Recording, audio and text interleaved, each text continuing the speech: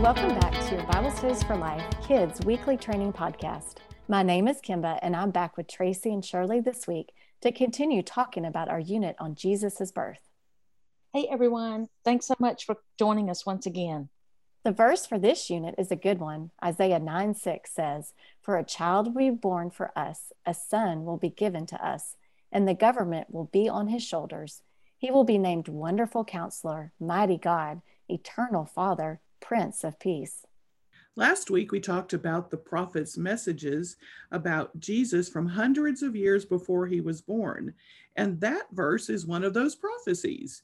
As we continue sharing about the events surrounding Jesus' birth, continually go back to that truth. God always planned to send Jesus, and he was always the true and final answer to sin. The Wonderful Counselor, the Mighty God, Eternal Father, and the Prince of Peace. Oh, that's right, Shirley. Nothing strayed from God's plan, not even who he chose to give birth to Jesus. If someone didn't know the Christmas story, they might assume that God chose the most put together family around, probably people who were extremely religious and who looked like they had everything in order. That's probably what I would have assumed. But as we will learn, God is much more concerned with the state of our hearts than anything else. In this case, he chose Mary and Joseph, a couple who were not yet married. Mary was a virgin, which is really important to God's plan. It affirms the fact that though Jesus was human, he was also God and fully God. You might get some questions about what a virgin is. Consider now how you might answer depending on the age group you work with.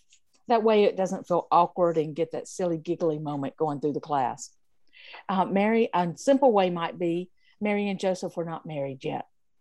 I would suggest checking with your preschool or children's ministers about how they may answer that one so you're all on the same page.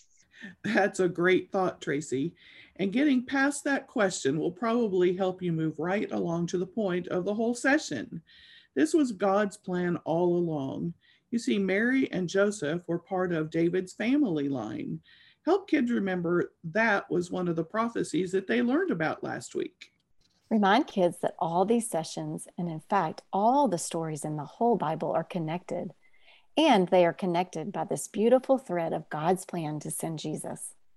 The baby Jesus fulfilled Isaiah and Micah's prophecies, as well as other Old Testament prophecies about the coming Savior.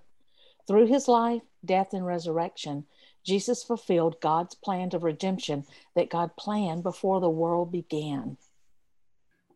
Again, use this opportunity to share the gospel with kids and follow up on your own conversations about it from last week. Consider spending some time asking if kids have any questions about Jesus' birth or God's plan to send him. Consider which kids might need additional intentional conversations based on these sessions. Exactly. I love how each of those sessions build on each other so beautifully. Oh, me too. Thank you so much for that word, Tracy and Shirley.